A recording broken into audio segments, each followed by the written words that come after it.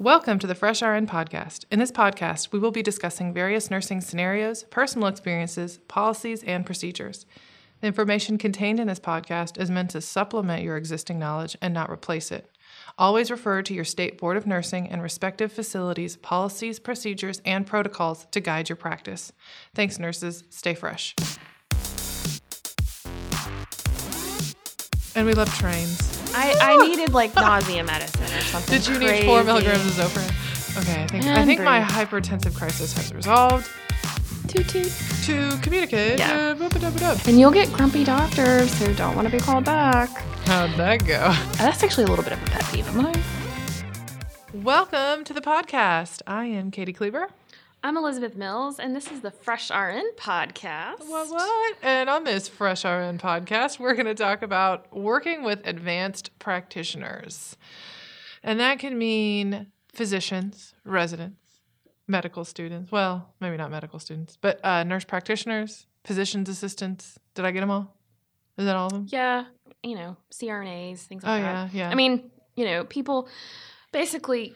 Who's giving the orders? Yeah. Communicating with them so that you can get what your patient needs. So an important aspect of this is kind of understanding what their schedules are. Yeah, and you have you've got your patient has a medical team looking out after them. You have the attending, which is usually, the name of the doctor that you see first on their chart. The main doctor that is they're running the show. They're running the show. Like they see the patient, and if they think it's appropriate, they'll consult a doctor from another service line. Right. But that consulting doctor can come take a look at the patient, but they're not the attending, so they may not put in some of the orders, or they may, they're not, I feel like... They're working with the physician, but they're consulting. So if, let's say, your patient has come in with a stroke and they have a new diagnosis of atrial fibrillation, a lot of times cardiology will be consulted. Well, you know what? That patient needs to go on a blood thinner. The cardiologist thinks that patient needs to go on a blood thinner. Well, you know what? Maybe they should talk to the attending, if that's a neurologist or whatever. Or, let's talk and make sure they're okay with that plan. So that happens a lot of times. Yeah, because when I went into nursing, I just thought, there's like a doctor and that's it. But there's so much more. There's so many. And it's important for you as a nurse to know who's seeing your patient. And that's actually something that should be reported when you're doing shift report. Mm-hmm. And if not, you should easily be able to tell from the chart who's the attending physician and who are all the consulting physicians. Right. So let's say let's go with that scenario she was talking about. Your patient was admitted with a stroke. Let's say the neurologist is the attending. They've consulted the cardiologist, okay? So let's say that's kind of our scenario. If they want to do if the patient's in atrial fibrillation and we want to do blood thinners, that cardiologist most likely is going to either write in their note, hey, I think we need to do a blood thinner, and it's up to that neurologist to decide, yes, we want to do that or not, or yes, it's safe or not, and then defer back to them to figure out the dosage, or they'll do it themselves. Right. So, but let's say we've got that neurologist that's the attending. So let's say it's Dr. Smith, and Dr. Smith is there from 8 to 5, Monday through Friday. But they do something where they take call. So there's multiple doctors that are in a service line, that are colleagues of that neurologist. So maybe there's Dr. Smith is seeing your patient, but there's Dr. Jones and Dr. Thomas and Dr. Meyer, and you have those are all the colleagues. We know a Dr. Meyer. We're chuckling because he's not a neurologist. He's actually a neurointensivist. Yeah, but anyways, so you have additional ones so that they take turns covering overnight for each other. So that means if you have your patient is Mr. Smith, Dr. Smith, and you have a need at 7 p.m., you have to call the on-call doctor. So let's talk a little bit about that. Yeah. All right. So you've got an issue and it's nighttime and you're calling the you're needing to page the doctor on call. You need to assume that doctor does not is not familiar with your patient. So you need to have all the information ready to communicate to that physician so that you can describe that patient, describe what's going on, and get what you need. I, as a new nurse, the first time I ever paged a doctor on call, how'd that go? of course, I got tongue-tied. I literally forgot what was going on with my patient. I think I did that too. I needed like nausea medicine or something. Did you crazy. need 4 milligrams of Zofran? And I literally was like, "Hey, I'm taking care of so and so, and they had a procedure." I think I literally said that, and they were like, "Okay, what did they have?" Anyway, so something that you might want to do is write it down. Write down what you need to ask. There's this, is it acronym? SBAR. Yes. Acronym called SBAR, SBAR, that is good to use in order to deliver the message. S stands for situation. B stands for background. A stands for assessment, and R stands for recommendations. So they teach it a lot. I know they talk about it in our, I know we have like monthly, or not monthly, but annual skills. Yeah. CBLs. Use SBAR format online, to communicate. Yeah. But that sounds so robotic. Like, how does that really look? Like, okay, so wait, in my mind I'm thinking, okay, so let's say you had to call Dr. Smith. And actually, what if it was Dr. Smith's turn that was actually on? And the way you call and talk to him is going to be different than one of his colleagues. So, because Dr. Smith, and Dr. Smith knows this patient. So, hey, I'm just calling you about Sarah Johnson.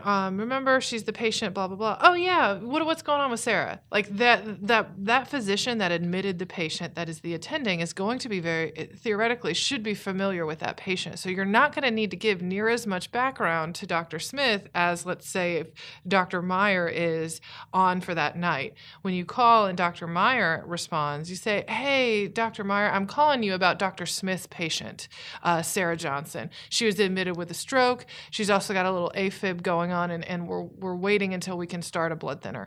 My question is blank. Like, you want to give a little bit of background to the situation. Now, you don't want to like go through report like you got from the nurse. You want like super quick to let them kind of understand the situation and the background.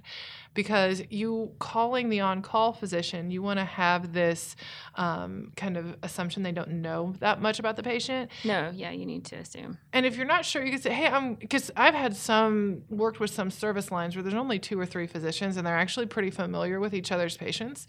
So if I'm not sure, I'll just say, hey, I'm calling about Dr. Smith's patient, Sarah Johnson. Are you familiar with her at all? And they'll say, no. Most of the time, I'll say, no, I don't know anything about her. What's going on? Yeah, right. So approaching that differently is kind of important, I think. Right. And I always say, are you familiar with this person most of the time?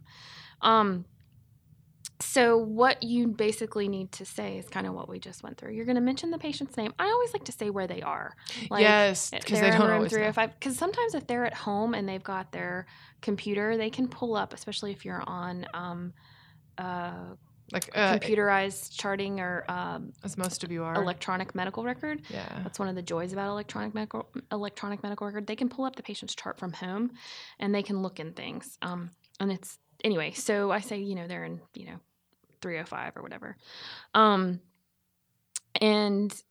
just say, she had a hernia repair, and she's feeling nauseous, and I've given her Zofran, and there's, she's it's not working. What are some other things that we can try? So you need to kind of know that patient, or know the patient's name, where they are, what they're here for, and what's going on with them. And sometimes you have to give a little bit of medical history. It's important too to know, like, right off bat what they're allergic to.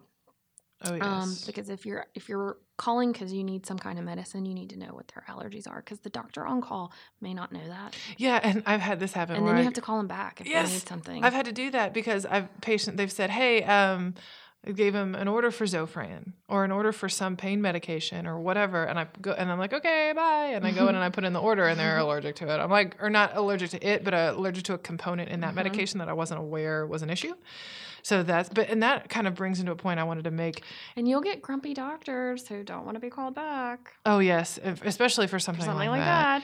But it's important when you're talking to these physicians that you, especially if it's on nights, that you are able to be in front of a computer because they may say, oh, wait, what's their potassium? Oh, yeah. What's their creatinine level? What's their creatinine? That's a frequent one when you're asking about medications. A lot of, meds are excreted in the kidneys or harder on the kidneys, and they want to know maybe what their creatinine is, or they want to know their latest blood pressure, or, are they positive or negative with their ins and outs. And, they may have questions that you won't anticipate, but you want to be able to get to the answer very quickly. So when I was a brand new nurse, I always, whenever I had to page a physician, made sure that I was paging them and was available to be at a computer or already at a computer. So when they called back, I could answer their questions pretty quickly until I got really used to that whole flow of things and then understood and could anticipate some of the questions they'd ask. And, this isn't necessarily, just for like when you're talking to an on-call team. Sometimes a doctor is seeing so many patients during the day and they've already been in to see that patient. And sometimes they need a little reminder of what's going on. So that SBAR method and being by a computer is super important. And I always like to, when I'm precepting, I always like to, do a little rehearsal before my orientee is calling the doctor for something and just say, hey, and I pretend to be the doctor and I'll start throwing these outlandish questions out to just be mean and give them a hard time. But my orientee, but well, my preceptor at my first job did that because I had graduated nursing school and never paged a physician. And I had to page a cardiovascular surgeon at 3 a.m. about a policy thing that says, hey, if this lab comes back, you have to notify the physician. And I knew we all knew they weren't going to do anything, but I had to call and let them know, and I had to document that I called. And I was really scared about it. And I sure did get a grumpy physician. But it's important. I think it's very helpful with your preceptor, especially if you're really nervous about it, to ask them to kind of go through it. Do a little dry run. Run, and then, yeah. And also, I know this is something that took a little learning curve. I had never paged people before, so I didn't know what I had to do, like practically. Like, okay, I have to put in the 10-digit number. And then it's going to beep 3 times or 4 times. And then I have to type in my callback number. And when you're brand new, you're like, what the hell's my callback number? Yeah. Or the worst is when you put in their number correctly. So it's going to page them. And then you put your callback number in wrong. I did that. I got made some physician real mad because I had paged him 3 times because the first time I screwed it up. The second time I screwed it up. Yeah. Sometimes, depending on where you work, there's some text paging, which is now available. Which is wonderful. It is nice. In some aspects, some aspects it's not. But,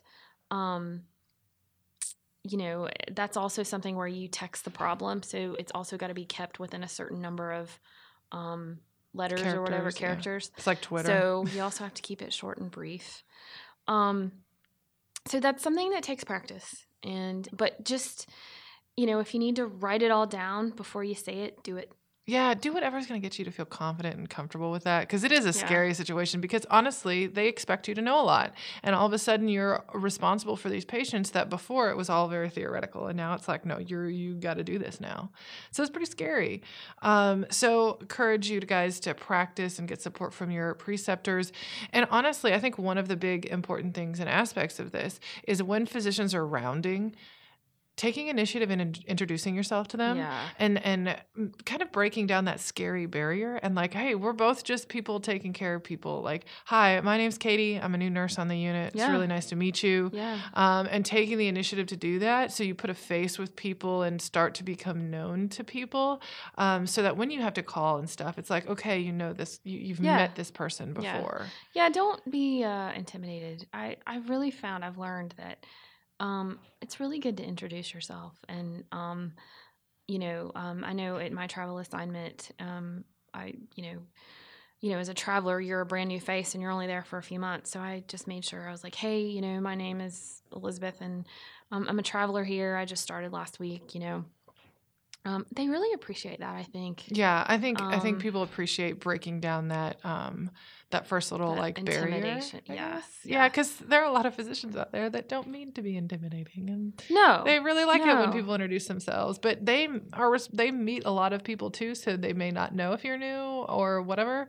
So the quicker you can kind of build rapport, the better. Same thing with nurse practitioners. Oh, and so actually there is something I wanted to mention earlier before we went into the whole round or all of like calling and stuff. So, going back to our Dr. Smith and his colleagues, a lot of physicians now work with PAs or physician assistants or nurse practitioners.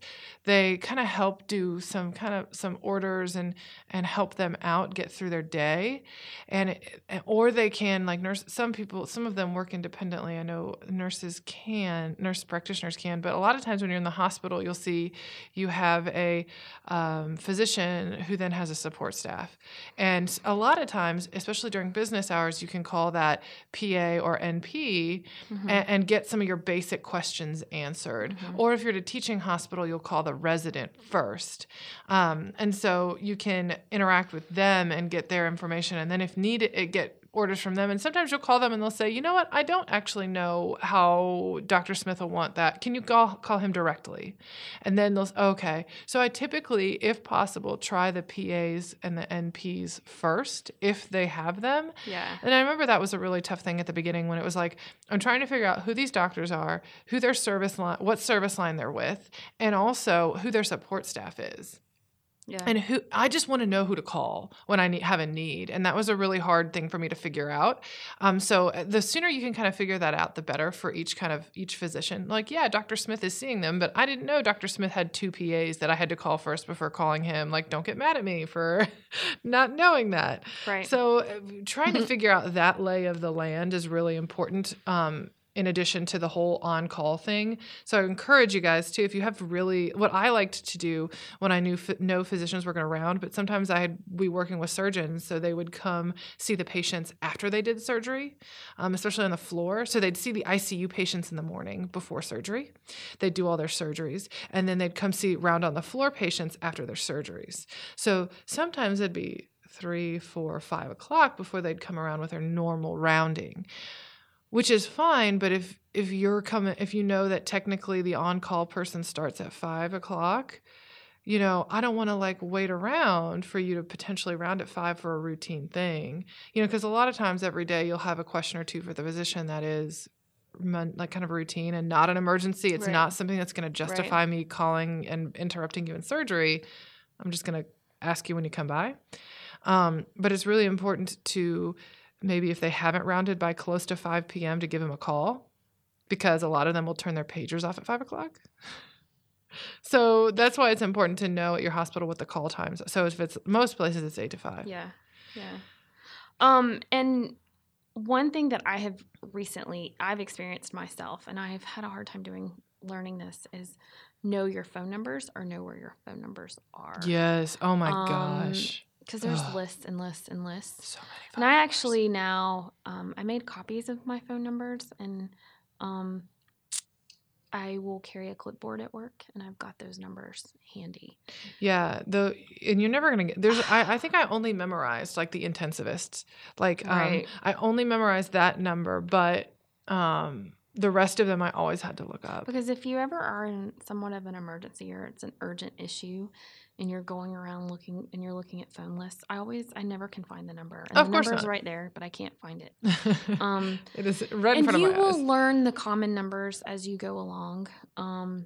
But in your orientation, especially, make sure that you guys go through the phone where your phone lists are and know your phone numbers. And how to use the phone and how to put people on hold and how to transfer them and how to page yes, people. How to transfer, yes. Okay, so let's go into a little bit of team rounding. This is something that if you're working night shift, you may not experience as much as day shift, and this also may be something you may see more of in critical care versus being on the floor. But team rounding is awesome. Everybody should do it. Every patient should have it.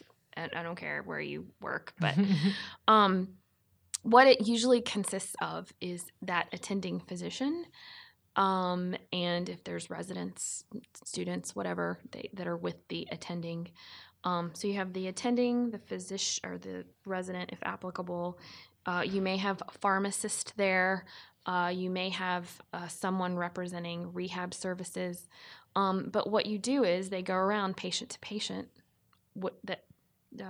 on the unit or the patients that they have.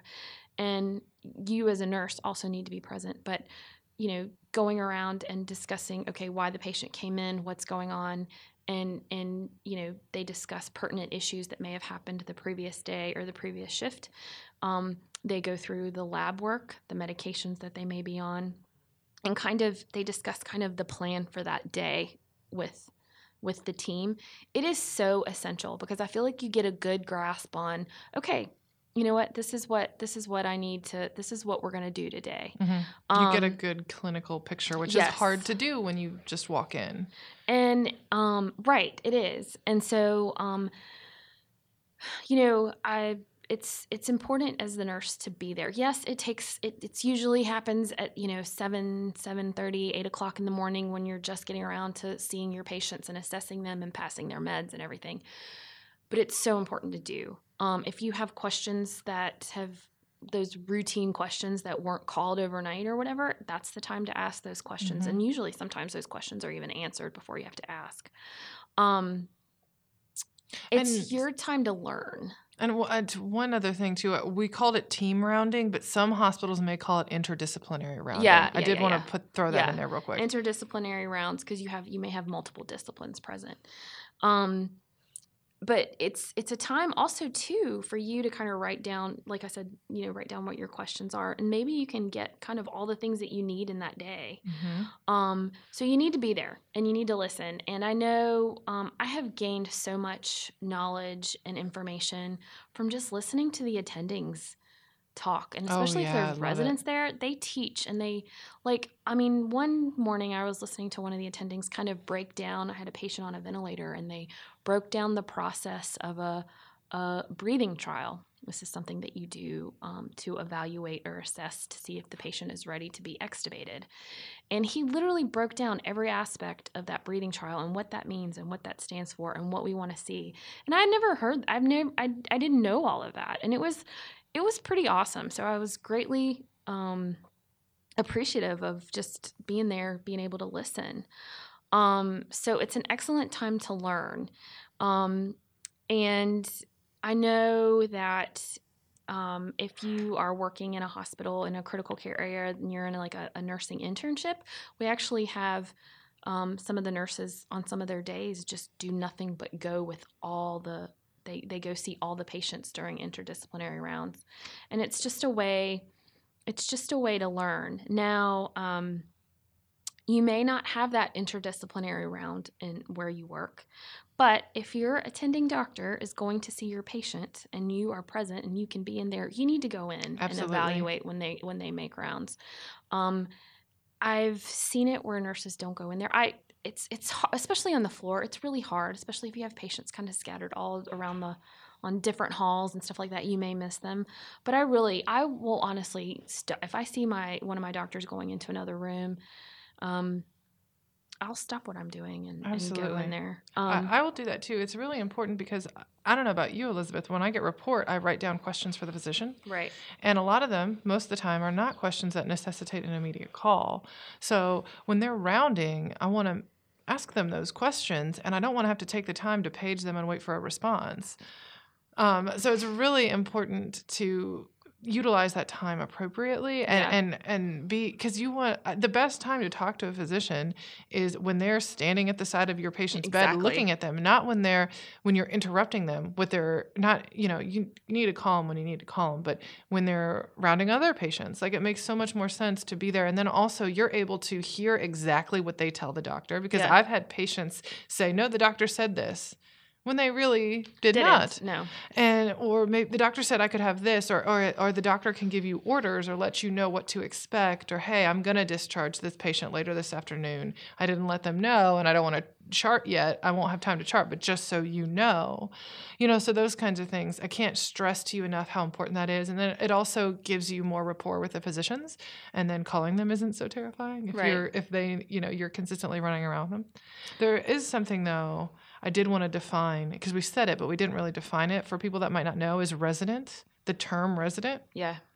So residents are in teaching hospitals, and they are a medical doctor who has completed their undergraduate degree and then their medical school, and now they have been matched into a residency program. And they're doctors. They've passed their boards. Yes, they are. So now they're basically working in they're going into what they're looking to see what their specialty is, or and they're new doctors, and it's really important to be respectful of that. I know people, they're giving orders and stuff, but it's their first experience, like being in charge like that. They're fresh MDs. Fresh MDs. Oh my gosh, copyright that.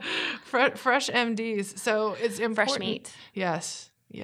And I've seen some nurses be really not cool to MDs or to some residents before. Yeah. But sometimes, a fresh nurse and a fresh MD are really learning a lot at the same time together. Right. And so if you can complement each other and support each other, and, maybe they don't know the typical procedure for when a patient has had their Foley catheter removed 10 hours ago and still hasn't voided. Maybe they don't know to order a bladder scan and then to order a straight cath. Like, maybe they don't know that stuff, and like, instead of acting like they're crazy for not knowing, but really kind of supporting them. So that's another person on the team that I wanted to make sure that you had the definition of. Yeah, and you'll hear you'll hear intern, and I believe the first year residents, so they just passed their boards, they're done with medical school, this is their first year of residency, they are referred to as interns. So typically you'll have an intern, and then you'll have a second year, third year, fourth, and then a chief resident. And the chief is like literally this is their last year, and they may actually be over, the chief resident is usually over like a group of residents who are less experienced. I know in the trauma unit that I worked in, I didn't always see the chief at night. We would see in the critical care unit, we'd see the second and third year, usually the third year resident. They were kind of hanging out with us, and they would always go to the chief if there was something they couldn't quite figure out. Or if you're asking the resident or telling them something and they're not responsive the way they need to, then you can just go up the chain.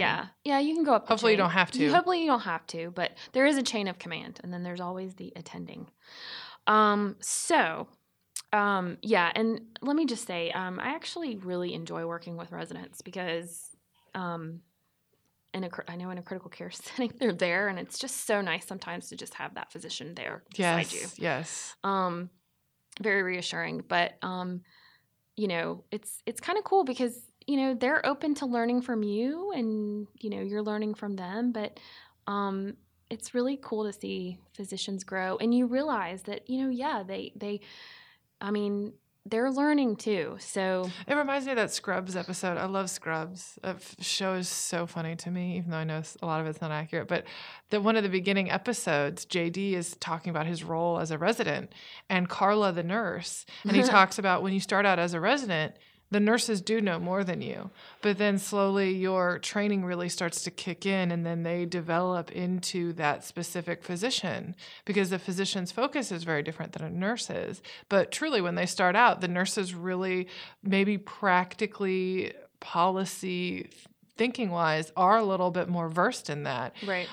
So that's kind of an important dynamic to really realize. Yeah. But let's talk about mistakes. Some maybe new grad mistakes that you've seen, that I've seen working with advanced practitioners. I have a few here listed. One of them, actually a doctor told me this. I didn't personally realize this, but a physician came to me I asked about this specific question. First thing that they said was, I get really frustrated as a physician when I have a PRN medication, an as-needed medication ordered, and it has an indicated use, and the nurse is not using it for that. So for an example, I have a PRN medication of lorazepam for seizures, but the nurses are using it for anxiety. Yeah. Or agitation. Actually, that's practicing. That's illegal. That's you're practicing it without a medical license when you're doing that. Yeah, and that's the thing. I remember this physician saying, if my patient is agitated to a point where they need a anti-anxiety medication, I need to know. Right. Don't snow them all night, and I see overnight it looks like they've got 4 doses of Ativan, and it looks like they've been seizing all night. No, I was never notified. Point. Like, just because you have a PRN medication doesn't mean you can use it no matter what. And that's an important thing that I personally just didn't think to do, but apparently was pretty common from this physician. And I really appreciated that, because I could see, oh, they've got Ativan ordered, I'll just give them Ativan. Well, if you look, it's indicated for seizures. So if you want to give that because the patient is agitated, you must get a new order. Mm-hmm. Almost like if you want, what's another one? Like a pain medication, like you've got to use everything. What I was thinking, an antihypertensive, like you have hydralazine ordered for a systolic greater than, 170. So if the patient's blood pressure is 160, you can't give that hydralazine. You're not supposed to, right? You have to get an order, or you have to you talk to the physician and change the indication. So that was the first one that I thought of when I was thinking of this. But no, I think that's a really good point. I think overall kind of just being ill-prepared when you're talking to a physician. Oh, big one. And I think things that physicians appreciate when you're communicating or addressing needs is they like to know number-wise. So the other day, for example, my patient needed more pain medicine. So the patient was telling me, their patient's their pain is 8 out of 10. And, I had given morphine, 2 milligrams, and it wasn't working. So things that I've learned to do is give the not quality, but quantity. So I call and I say, hey, I just gave this patient 2 milligrams of morphine. Their pain is still 8 out of 10. It's not touching them. Can we go up higher? They like those numbers. Mm-hmm. Or instead of saying, gosh, my patient's really hurting and da-da-da. Well, how bad are they hurting? We got to use that numeric pain scale. Yeah, we've got to quantify things. Or they're if really... your patient's not able to speak, it's, their heart rate is up. They're agitated, restless in the bed.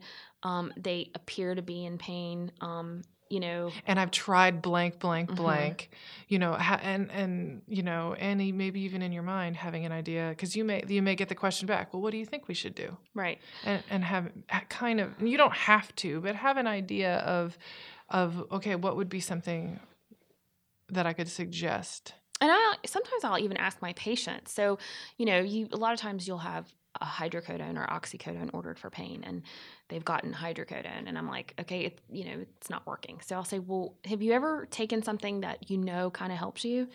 And they'll say, you know what, I took a Percocet once that helps with pain. Sometimes kind of getting not guiding, but learning what works for the patient, because not all pain meds, and I know we keep going back to pain, but you're going to make a lot of phone calls for pain medication. Yes, you are. Sweet Jesus. But kind of knowing what works for that patient. But going back to providing the right information, it's good to give specific information, because maybe there's something else going on with that patient that not necessarily you're trying to, you have a suspicion about what's going on, but maybe those doctors need to get that information because maybe something else is really going on. Right, like that agitation thing. Like maybe we had some increased ICP, and that's why we're really agitated or whatever. Or they're agitated because they can't breathe. They're really, they're struggling to breathe. So, there's a lot of things. So giving, having, or I don't know, quantifiables, and being prepared to, like we talked about, being prepared to provide the MD with information, not having correct information. I mean, maybe you wrote the wrong labs on your other patient. The patient's hemoglobin is 10, but you're calling, you said, oh, well, the patient had a hemoglobin of 7. That's a big difference. So you need to have the right information. And that's why having the chart in front of you is really helpful. And then I think sometimes the docs, they want to see who their nurses are that are taking care of their patients. I think sometimes, I know in a critical care setting, you need to go by, and when your doc's going in to see those patients, you need to go in and see them. And it's not like, and I feel like people think it's like, okay, I'm a physician, I'm going to do my physician thing, and the nurse is going to do their nurse thing, and then the PT is going to do their PT thing. It's like, no, we're all taking care of this patient together. Right. And the more that you can touch base as the nurse leading the healthcare team with everybody else, the better. So I think that is really important. And then one other thing that when I asked that physician about common kind of new mistakes was, one of them was an emergency physician and said, and I think it probably applies to emergency physicians or critical care settings because that's where physicians are 24 hours. But, when I'm putting in a stat or urgent order and they're not doing it quickly, it's like, oh yeah, really stat labs, guys, if you've got stat labs ordered, they need to be done within 15 minutes. Yeah. And it's not like, hey, we're friends and we're kicking it. Like, no, like if I put in we got to do this now. We have to do this now kind of thing. So having a sense of urgency with urgent stuff was a big thing. Also, too, when it's ordered stat, the doctor puts it in stat, but yet it doesn't necessarily need to be done stat, and they tell you that's actually a little bit of a pet peeve of mine. So anyway. So I think that kind of rounds out our episode. Do you have anything else you want to add? Well, one more thing is calling the wrong doctor about the wrong thing. So you, you have an attending, but you have neurology consulted. Well, your patient's having neuro changes. Yes, you can call the attending. You shouldn't, or you've got the neurologist ordered Dilantin for a patient who's seizing. Well, the Dilantin dose is not appropriate.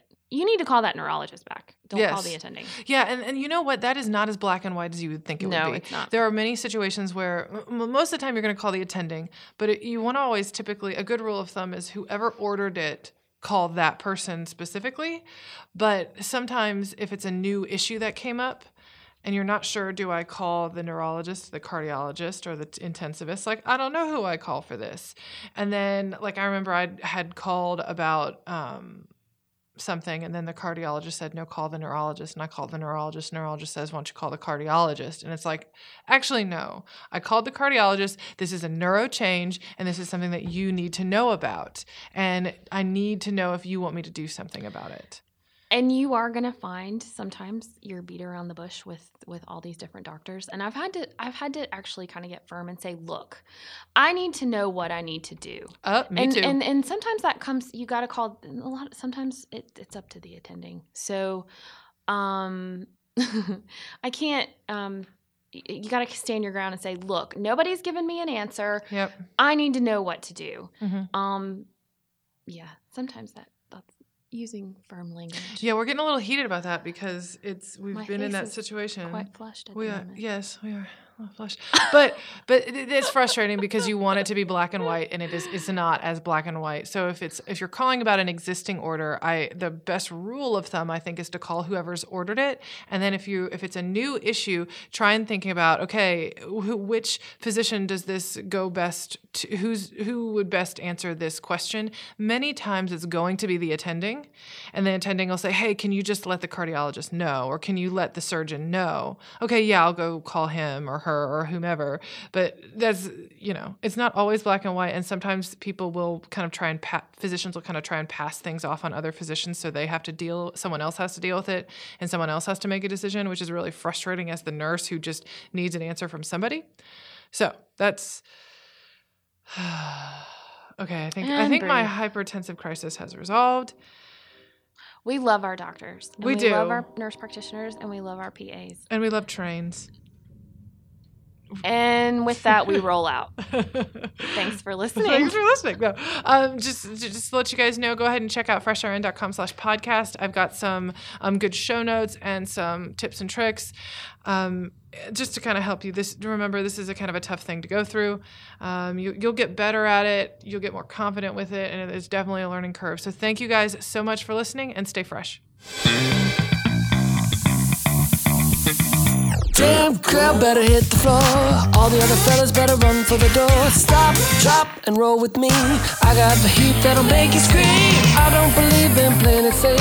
I got the urge to misbehave. I've been known to play with fire. Come on, let's get it started like a midsummer